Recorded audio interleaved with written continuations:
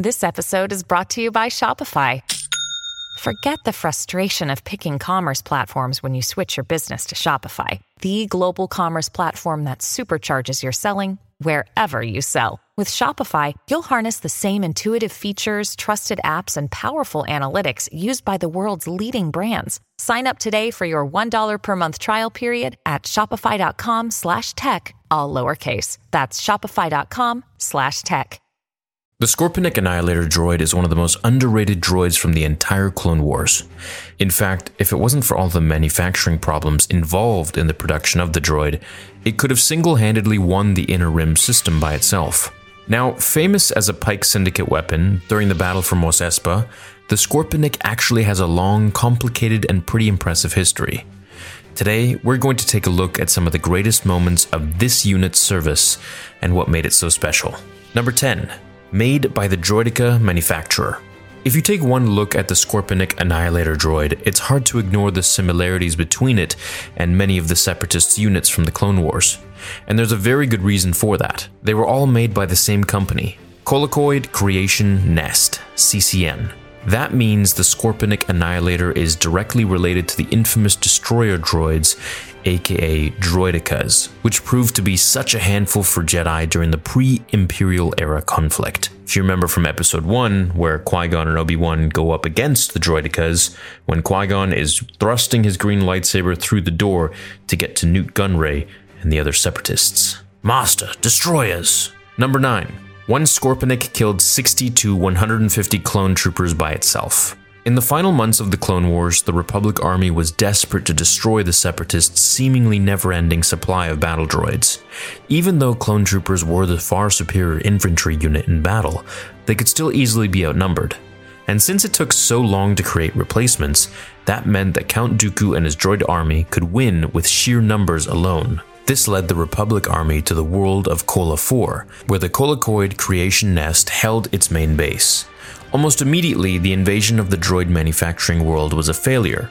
The brand new Scorpenek Annihilator droid tore through the first wave of clone troopers, killing 3 platoons in the process, and chasing the Republic off-world in an embarrassing defeat. Number 8. Destroyed 12 ATTEs. Now, the only source for this that I could find was actually Wikipedia, so take this one with a grain of salt, but it did come from the Vehicle Encyclopedia originally. So I think it's pretty legit. Anyways, I just wanted to make sure that you knew what's up. The Annihilator droid's massacre of clone troopers during the invasion of Kola 4 proved that infantry units armed with anti-armor weapons like the RP-6 shoulder-mounted rocket launcher were simply no match for the Separatists' new model of weapons.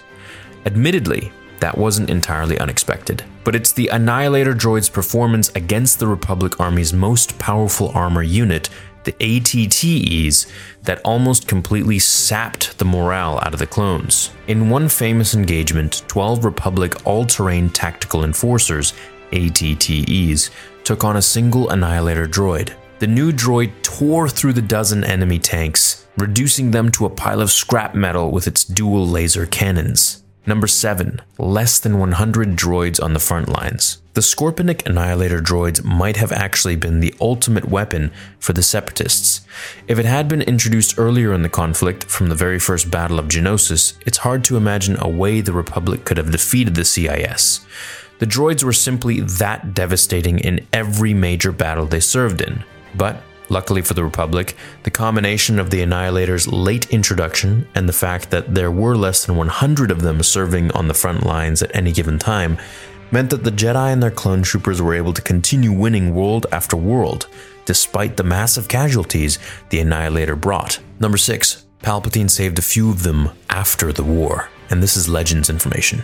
After General Grievous's death and the murder of the Separatist leadership on Mustafar by Anakin, the droids had finally served their purpose. Except for a few strange exceptions, like the Genosian Queen who created droid children well into the Imperial era, almost all of the battle units had been decommissioned. But Palpatine decided to save a few.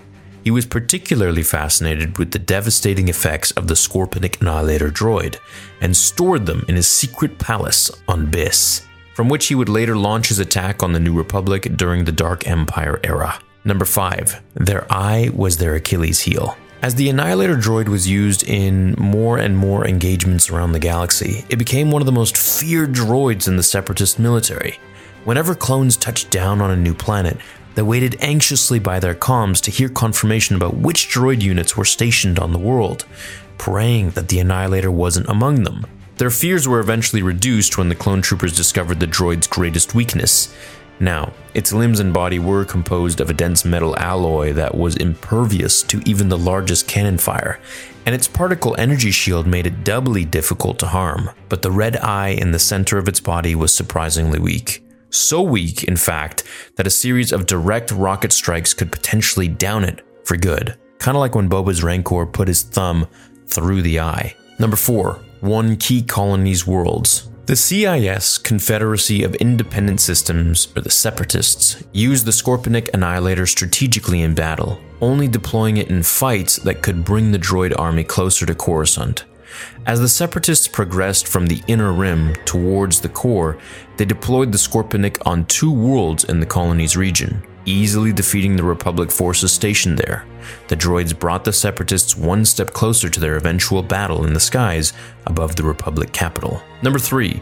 Rancor's ability to destroy them isn't that embarrassing. After the fall of Darth Sidious and Vader during the destruction of the second Death Star, the Scorpenek Annihilator droids popped up in a small regional skirmish on the Outer Rim world of Tatooine. There, Boba Fett's tamed Rancor ripped a Scorpenek into pieces. Since Rancors are a simple organic creature, it's tempting to use this one encounter to discredit just how powerful the Scorpenek Annihilator droids were, but that would be unfair. Rancors are, after all, some of the most powerful creatures in the galaxy. In later years, Palpatine used a special Sith spawn version of Rancors to destroy New Republic world destroyers, which they did with surprising ease. And even before the Republic was formed, the earliest Jedi on Tython used a weaker version of Rancors, outfitted with massive bat-like wings to attack the Infinite Empire's army. Rancors are perhaps one of the best units to use in an anti-armor campaign, so Fett's Rancor's ability to take a Scorpenek apart isn't something to be ashamed of. Number 2. Other droids could retreat behind its shield. The Scorpenek Annihilator droid is more than capable of taking on an entire Republic invasion force by itself, but it, more often than not, was used alongside other Separatist units like the B-1, B-2, and Destroyer droids.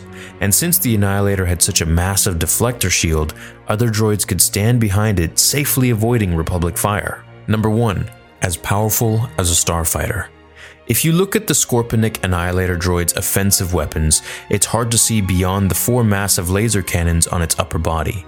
These cannons are fairly unique for a ground unit, and actually are much more common on starfighters, like the ones on the Hyena-class droid fighters. It's important to remember those laser cannons are able to blast through the hull of Capital-class ships, so any infantry unit or armor would rightfully struggle to survive a blast from the Annihilators. Let me know what other droid of the CIS is your favorite. If it's not the Scorpenek droid, what is it? And maybe I can cover it in a top 10 video for you. Thanks for watching today's video. I'll catch you all in the next one. Until then, remember, the Force will be with you. Always.